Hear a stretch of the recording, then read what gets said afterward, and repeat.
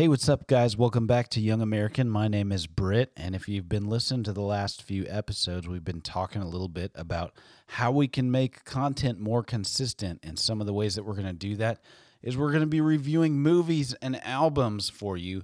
And this week is the debut episode of Young American Music. And Andrew, John, and I are going to be reviewing an album for you guys. I'm not going to say what it is because we get into it right away. But if you already pressed play, I'm sure you already know what you're getting into right now. If you've heard of this band and this album before, then you're in for a treat because I think you're really going to like it. And if you haven't heard this album before, well, then I kind of envy you because you're going to be experiencing it for the first time and you can stream it anywhere on all your music platforms. We would love for you guys to reach out and engage us on any of the socials. You can email us at youngamericantalk@gmail.com. We're going to be getting a YouTube channel up and running pretty quickly, so hopefully you can look forward to that. It's another place that you can stream us and listen to some of your favorite episodes. Without further ado, my name is Britt, and this is the Young American Podcast.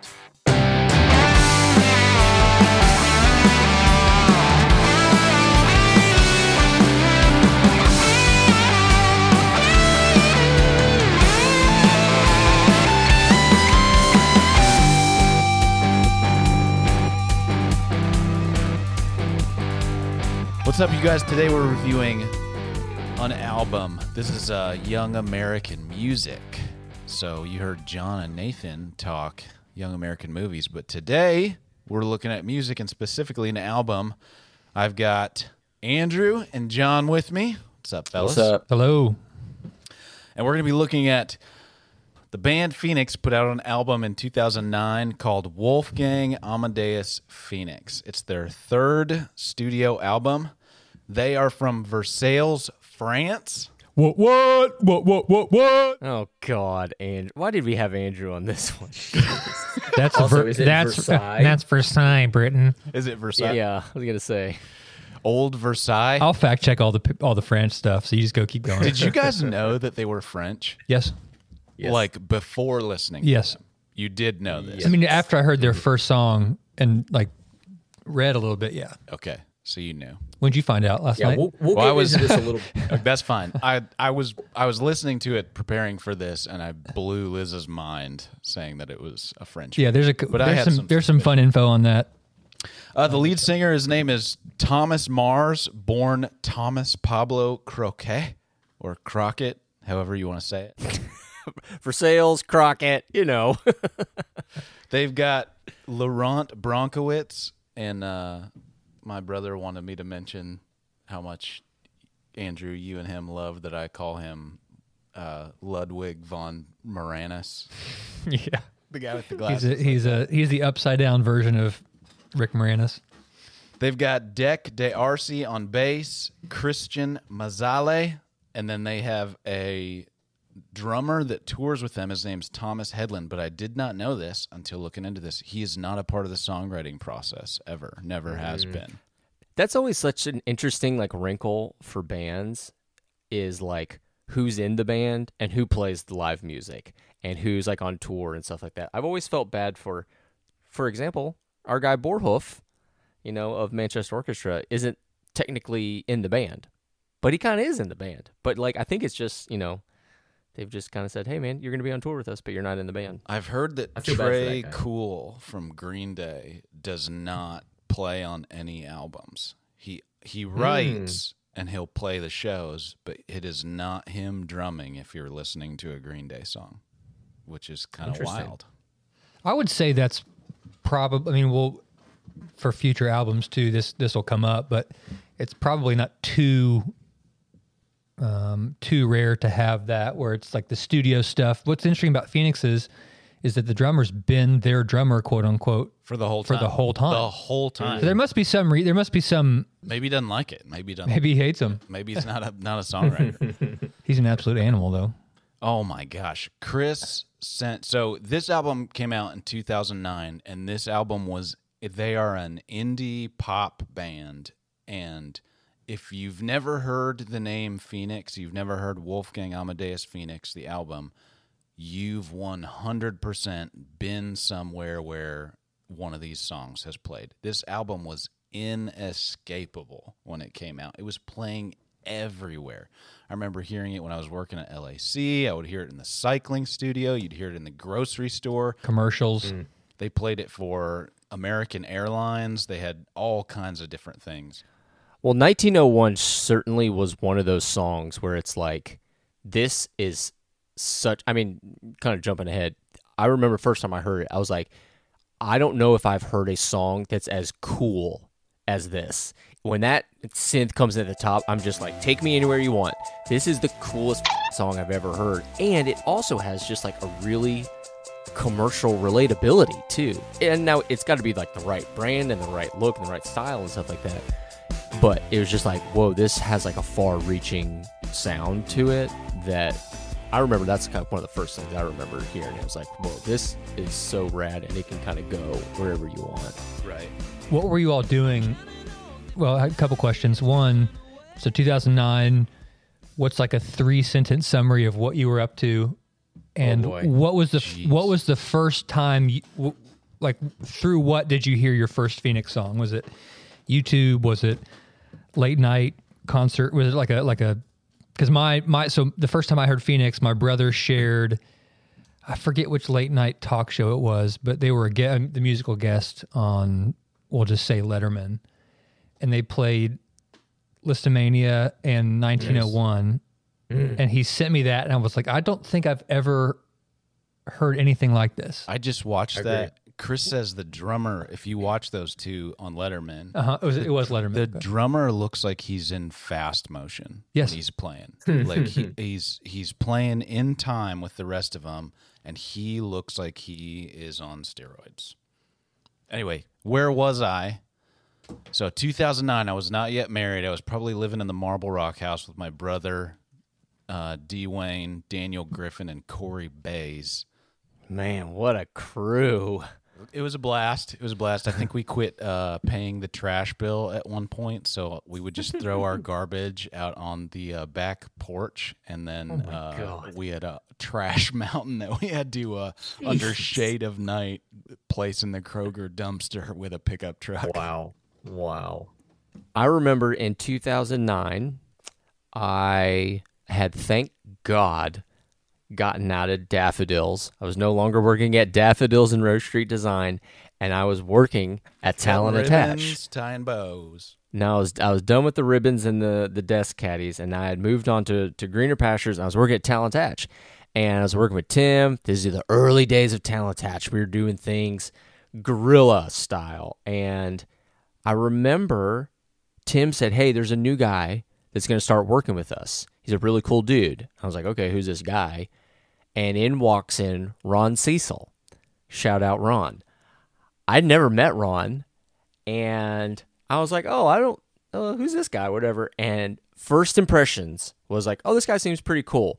And then he goes, hey, Johnny, have you ever heard of Phoenix? And I was like, nope. And he goes, buckle up, because this is the coolest band you've ever heard. And I was like, okay, Ron, what do you know? You're so cool. And he played it, and I heard Listomania, and I was like, wow, this might be the coolest band I have of this, ever. Please? Yes, please, may I have another? I was like, dude, this band's freaking cool. Like you said, Andrew, like in 2009, I'd been out of college for 2 years, and like my musical taste and library had started expanding from the pop punk era. And it was like listening to new stuff, but yeah, there was just an energy and a texture and a soundscape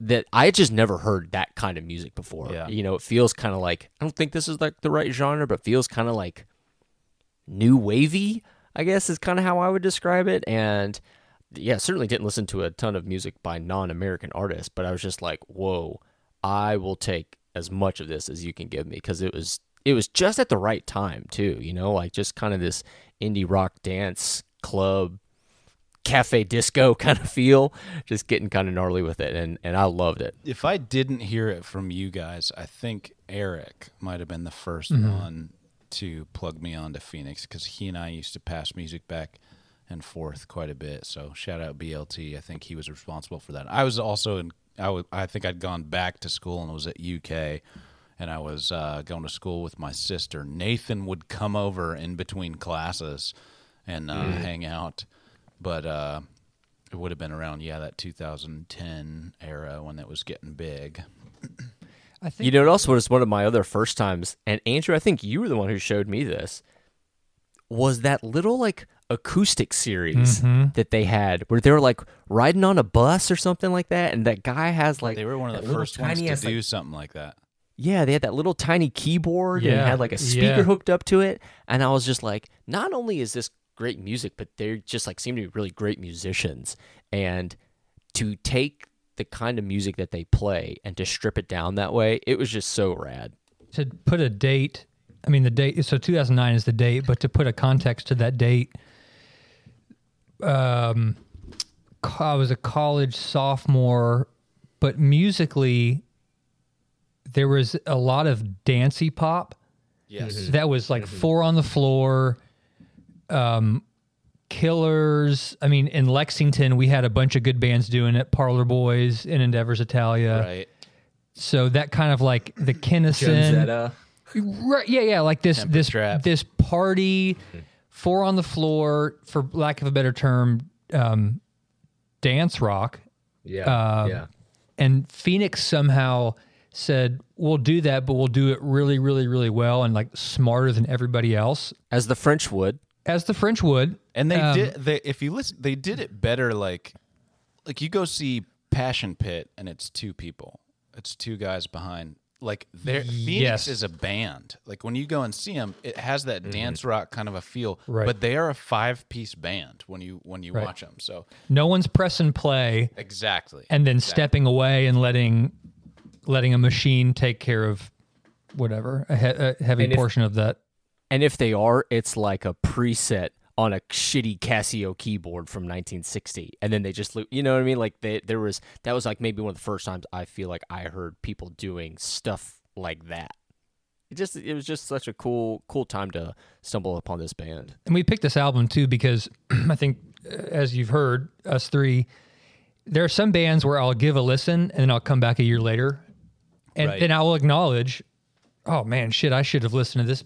I missed out. I'm a year late. I'm a year behind, and I acknowledge that that's on me. When I first heard Phoenix, which I actually first saw them because it was a YouTube video, I knew right away, like, oh, I better jump on this now, right? Because I don't want to be a year late and potentially miss what could be live shows, and I want to be in right now. And I'm glad I did because this is one of the best pop rock albums. When you hit play on it, I wrote a quote down verbatim. You guys know me well enough. One of my favorite movies is called High Fidelity. It's a movie about a guy, John Cusack, that owns an album, a record store. And in it, he's kind of talking to the camera, and he talks about the whole thing. He's making a mixtape. And he says, the rules for making a mixtape, I'm going to insert album right here, just for my own. He says, you got to kick it off with a killer to grab attention. That's Listomania. He says, then you got to take it up a notch. That's 1901 for me. He says, but then you don't want to blow your wad, so then you got to cool it off a notch. And that is Fences. And if I just think that quote, even though he's talking about making a mixtape on a cassette, that sums up this album. Like when you and back in the day when albums were more of a thing, like artists tend to release singles quite a bit more. When you released an album, it was like, is this an album that has a couple of singles, or is this one that you can ride from front to back? And this one, when you listen to the first 3 tracks, you're like, this one is gonna ride out. The hook's in deep at this point. Like you can't get out. And that's what I adore about this album because, I mean, some of the same sentiment of just like they come out of the gates so hot and it's so fun and it's so easy. And then 1901 is just like, again, one of the coolest songs I've ever heard. And you know, something that I love about this album, again, like I just think they're really really talented musicians, and I've never understood music theory very well. For as long as I took piano lessons and stuff like that, I just got to the point where I was like dangerous enough that I stopped taking piano lessons because I was angsty and I wanted to be a teenager and play guitar. But like to understand, like music theory and stuff like that, and like time signature changes and all this stuff, like I feel like they're on top of that really well. And there's so many times in this album where a song starts and then when it hits, though, I'm just like, oh, wait, what happened here? It's like they tease this little thing, and like they took it from like the back half of the song, and they drop it in over here, and it just feels like all their songs are very well crafted that way, and it's an understanding of music that I hadn't really heard before. And this album, like, just top to bottom, I don't care. Like, I'll just let it go. Well, these dudes are adults too. That was right. one thing that I think going back to like the pop rock, dance rock, is it was evident to me that this is like. I use the word elevated or whatever, but these guys these are adults writing music. Right. And to me, they always seemed older than they probably were, which is some of the allure of them. It's like, they're almost like, they seemed almost mysterious in age to me. Yeah. Well, Laurent Bronkowitz, AKA Ludwig von Moranis, like when you see him, you like, I remember looking at him in that Letterman show, just being like, oh, wow, that's a guy that's been around a lot. Right. Like, he's not a teenager throwing his guitar everywhere. He's just got his feet planted. They look very confident. And all the guitarists have exhausted how much slack can be taken out of their guitar straps. They're all playing it and up they're top. As tight as possible. Guitars are as high on their chest as possible. So, like, they're just over it. There's something to me, too, about a band that doesn't really... and I still think this, and I've thought this for a long time, and it's a turnoff when a band, at least what I deem is trying too hard. Phoenix was like the exact opposite. Like, hey, we're going to play this music for you guys. We know we're not that cool, but we'll let our music do the talking. And then all of a sudden you become freaking cool. Exactly what I want. And that's what I had not... It's kind of like when I saw the Wallflowers for the first time. I got dragged to a Wallflower show as a freshman or sophomore in high school. I remember that. And I'm like, this is what adults making music looks like, sounds like, and like feels like as an experience. And I thought, I want more. That's what I want to. I want to go to more shows like that. Yeah. Chris Shiflett from the Foo Fighters, he's got a side gig. I forget what it's called, but he plays guitar in it, and he said I was listening to an interview with him, and he was talking about playing, and he said this old man came up to me after a bar gig, and he was like, "Hey man, you guys sounded great.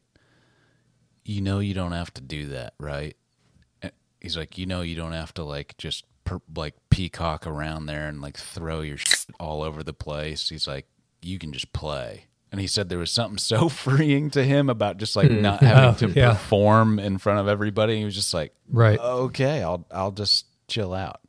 One of the coolest things that they do, and I've seen them do it every time they play 1901, they do this thing that we used to do in Woodbine, and I don't even think I noticed it until I saw them do it, is when they get to that like musical break after the second chorus, falling, and then it goes dun dun dun dun dun dun dun. They all gather up around the drums, and when you see it, it looks like they're in a basement. It looks like they're in somebody's bedroom, and they just all crowd around him, and they're just like rocking out, and then they split from there. Which is, when I saw that, I was like, that's a band that's been around for a long time. They know each other, and they're just having a blast up there. Do you guys they've got these musical interludes after those first three?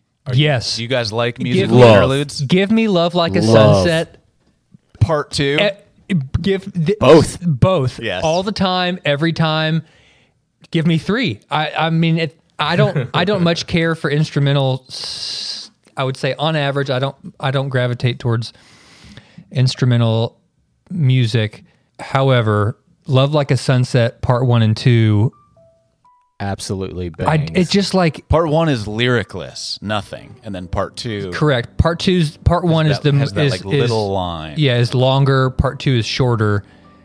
but it is everything that I want an instrumental called an interlude to be. I think. Do you all think it, in terms of where it pops up in the album, I could maybe take it a little bit later? Yeah, it's funny that 3 songs in, you go, hey, I'm going to hit him with a experimental instrumental track that's not exactly short.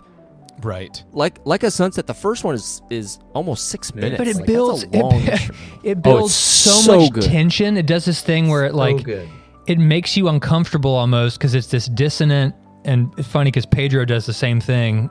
It builds this tension, and then the character of the second part of the instrumental is this major kind of like joyful, happy, like a reprieve, like victorious, and I'll run through a wall for it. If I'll run through a wall because of an instrumental track, I'll do anything. and they succeeded in. I'm glad you brought that up because that's a perfect, even more than let's say the Blink interlude in self-titled, which I can skip. I will not skip Love Like a Sunset. Well, I've sunk my teeth into the Appleseed cast long ago, so I am all for a musical interlude when you give it to me. Would you guys like me to possibly ruin that song for you just a little bit? Oh, no. So you played it for some Quest video. You linked it in there. 100%. 100%. It was the What music montage was it, John? It was not a montage. It was for like a walk-up, like a series walk-up. And I asked Josh Watkins, Josh, if you're listening, hello. I asked him if he possibly still had this because he made this like really amazing like 3D animation of this crown. The series was called, Days and Nights of Jesus or something like that. That's my but king. it was, but it was this 3-dimensional crown of thorns, and it was like hopping all around it. There's like blood splatters and stuff like that. Very 2009-y. And then we put these quotes from Billy Graham over top of it, and we were just like, man, we need a really good track to use. And this was like a day and age of like pirated music was lord, and no one was doing any sort of copyright infringement or nothing. So I was just like, or I mean, they probably were. We just didn't abide. Just didn't know Dude did not abide. the hammer was coming down yet. Yeah, no one cared about us. But I was like, hey, I kind of have this track. This instrumental track could be kind of cool. We drop it in. And it's kind of one of those things where, like, you drop it in. You don't really move anything around. You just drop it in. And all of a sudden, you're like, whoa, it works. Like, the timing, like, the beats of it. And it's just like, it's that part track one that or was part so two? gritty. Part 1. It's so, like, gritty. And it's just like so many of these, like, different, like, these, like, weird dissonant sounds. And it worked really well. And it's kind of just like the funny wrinkle. Whenever I hear that song, I'm just like, oh, Billy Graham. Oh, Days and Nights of Jesus, Thorn. But I agree. I think that song is so gnarly. Sorry to ruin it for you guys. Yeah, you kind of ruined it for me now. Skip the track. Are there any albums that you all can think of where your favorite song is the last one? Murder of One, Counting Crows, September, and everything after. Okay.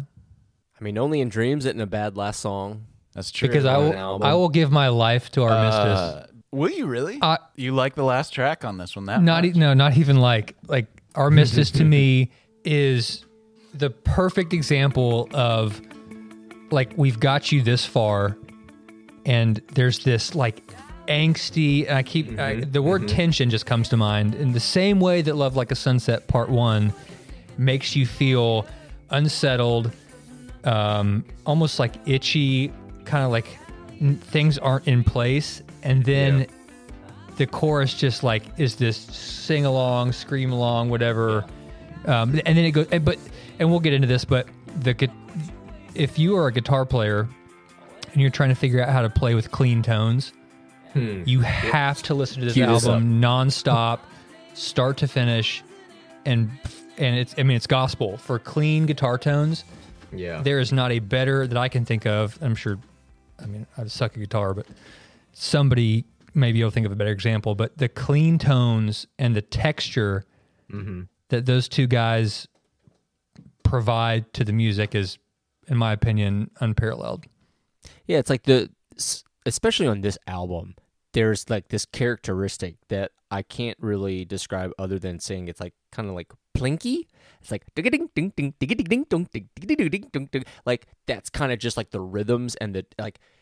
how they like pick it and how like what pickups they use, like what bridge position on their guitar. It's just very plunky, and I love it. Yeah. And that's why maybe like on Love Like a Sunset 2, it's like one of the first time you hear like a big strum, like dong dong dong, and the other times like in the whole album, it's just like very picky.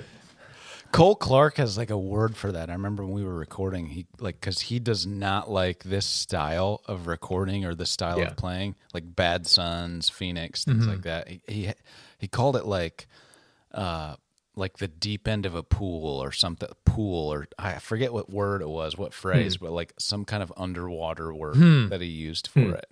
Texturally, it reminds me of like a not a bell, but like a.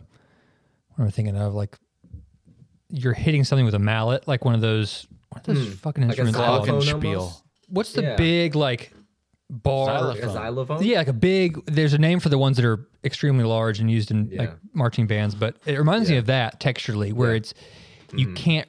There's almost no gain on it, but it's loud, and they're both working off of each other. Both of the guitars are working off of each other to make this. Yeah, plinky kind of. Yeah. Yeah, Andrew, maybe this is why you like clean tones so much. No reverbs, no delays. It's just clean. A clean guitar. It is. It's but they do. But it's not. Yeah, the guitars are clean, and they let. I guess the bassist does play some synth, but. Yeah, there's a lot of keys work for sure. God, it's so good. John, I've got some interesting facts that I don't really know where to shoehorn them in, but I wanted to share them with you, especially since Andrew has been making fun of your shirt before we started this thing. Oh, Thomas Mars blue shirt. Thomas Mars. Do you know about Thomas's blue shirt? It had its own Facebook account. No. Do you know about it? So if you see him, especially not so much anymore, but if you see him in this era, when this album came out, 2009, he is every single time you see him, he is wearing this like blue Oxford looking shirt. And I looked in a couple of interviews, and he had like two of these shirts. And he said he originally had a really, really good show in one of these shirts. And for some maybe superstitious reasons, maybe good luck charm, whatever, he decided to keep wearing this shirt. Also, I would add, he wears these boots called Sartori boots, and he got one of them because he crowd surfs a lot and lets the crowd sing. He had one of his boots stripped off his body, never to be found again. So he, to this day, tapes his boots to his feet. Wow, that's amazing.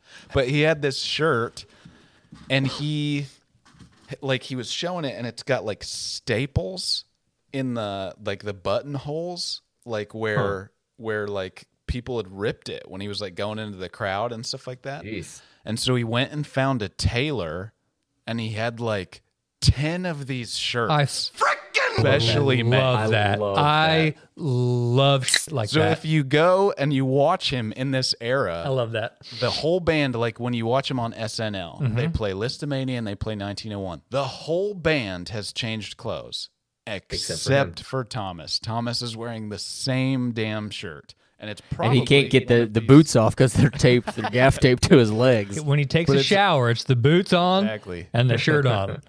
Liz and I have this thing. I've asked her occasionally. I'll say to her, I'll be like, "That's your like when she's got an outfit that she likes." I'll be like, "That's your Doug Funny outfit. That's your cartoon character outfit." It's Doug like Funny. That's like the outfit that you always see the character wearing. It's so bizarre because Thomas Mars from Phoenix has an outfit like this that he just always wears. I wouldn't mind finding that. You know, like I enjoy wearing a bunch of different stuff, but if I was just like, this is just what I'm going to wear forever. It must be so You would freeing not to do that. You would not do that. My shoes. I believe that you shoes. totally would do that. I think you would totally do that. I would do it, but I'd want to change my shoes. I would. You totally would, Andy. I would 100% do it. In fact, a great teaching shoe. it's brown, it's comfortable, and yet also is educational.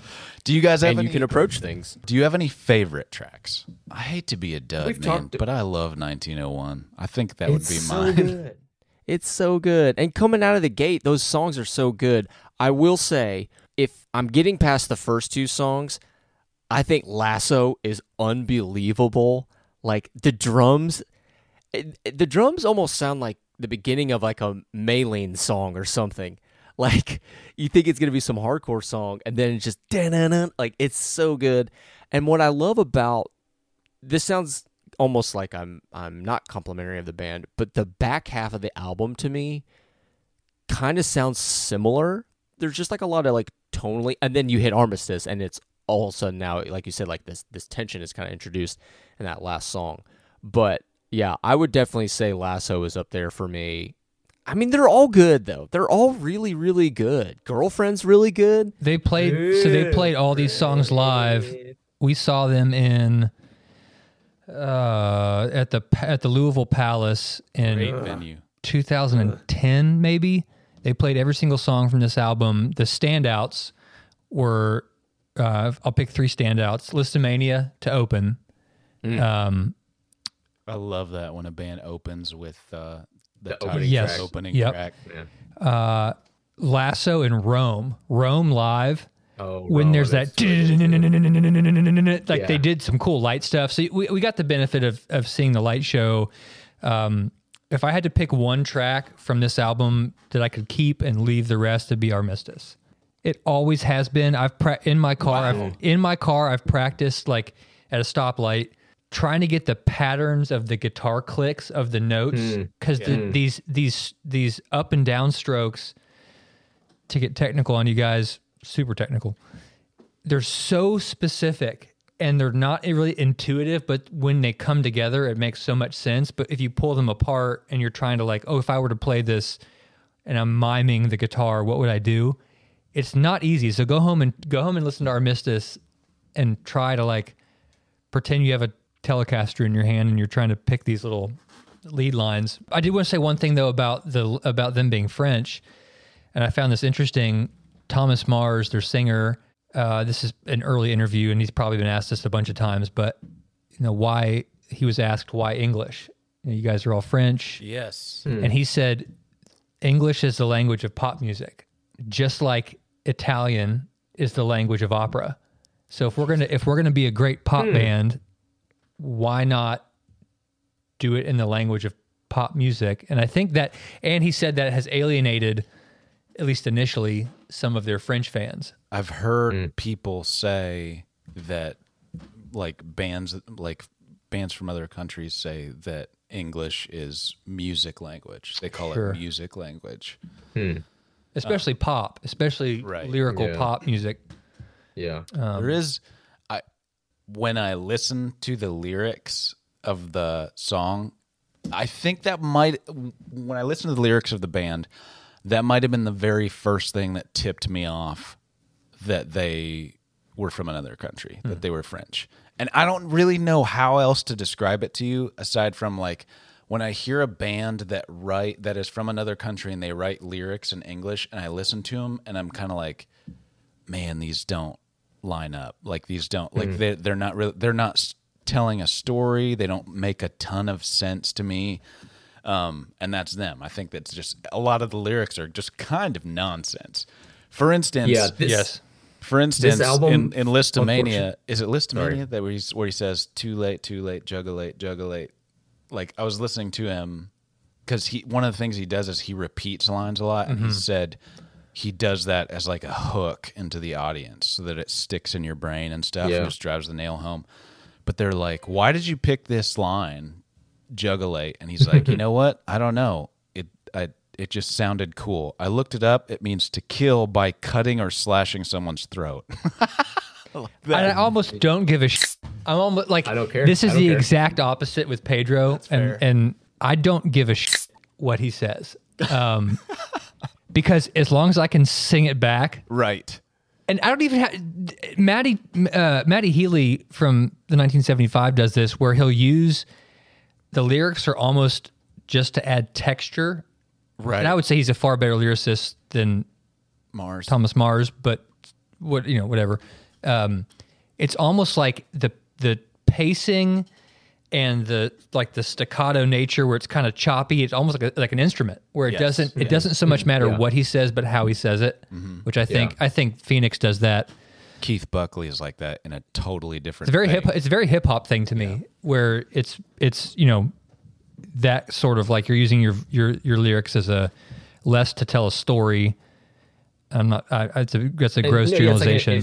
It's an instrument. It's another like tonal layer. And this album for me, I don't love admitting this, but this is like a phonetic album to me. If I'm singing along in the car, I don't know what I'm saying. I always thought he said chocolate, like he's just saying chocolate, but I'm just kind of like making the noises of what he's saying. The first 1975 Matt Healy, like I kind of do that sometimes there too. Mostly because with Matty, his accent is so thick, but it's just like, again, it doesn't really matter. I don't care what you're saying. I don't care if you're talking about slitting someone's throat. This is an awfully fun song. It just doesn't matter to me. Mm-hmm. And yeah, that's part of the thing with this album that I just go like, there's so much about it that I love, but there's not this like, oh, this is like the sad track where he talks about, getting left by his wife, or this is like the one where he's angry. It's just like, no, just put it on and just like have a good time. I couldn't tell you what one song is about, and I do not care. Maybe a girlfriend, maybe Rome. Or a lasso or a fence. I don't know. As we wrap this, speaking of lasso, my brother would like to. I asked him for notes since he wanted to be on this one, but he said mention Ludwig von Moranis. He said watch their 1901 debut and tell me he's not in Fast Forward. And the other thing he said was re-listen to Lasso and tell me he's not saying little asshole. You'll never hear the same way again. Thanks, Chris. Lil apostrophe. Closing thoughts on Phoenix. For the very, very longest of times, I thought this album was just called Wolfgang Amadeus. And then on the album cover, it says Phoenix underneath it because that's the name of the band. I didn't know that the album was called Wolfgang Amadeus Phoenix. Oh, really? Yeah. I was just like, oh, that's kind of funny and ironic. On a different note, though, I will say I haven't done this like cataloging well recently, but I would definitely probably put this in my top 10 albums of all time. Good. Like on a desert island, I'm taking this one with me, no doubt. 36 minutes of pop madness. It's only 36 minutes. And it goes, man. 36 minutes of fun. Thank you, Phoenix. Thank you, Phoenix. We'll try to wrap this up at the 36-minute mark. Miss you. Right here. Miss you every day. Miss you every day. Hey, this went well. We could do this again, right? We're going to. Sure. Tell us the albums that you guys want us to review, and we'll do it. What should we end? What track should we end with? What Phoenix track would you end with?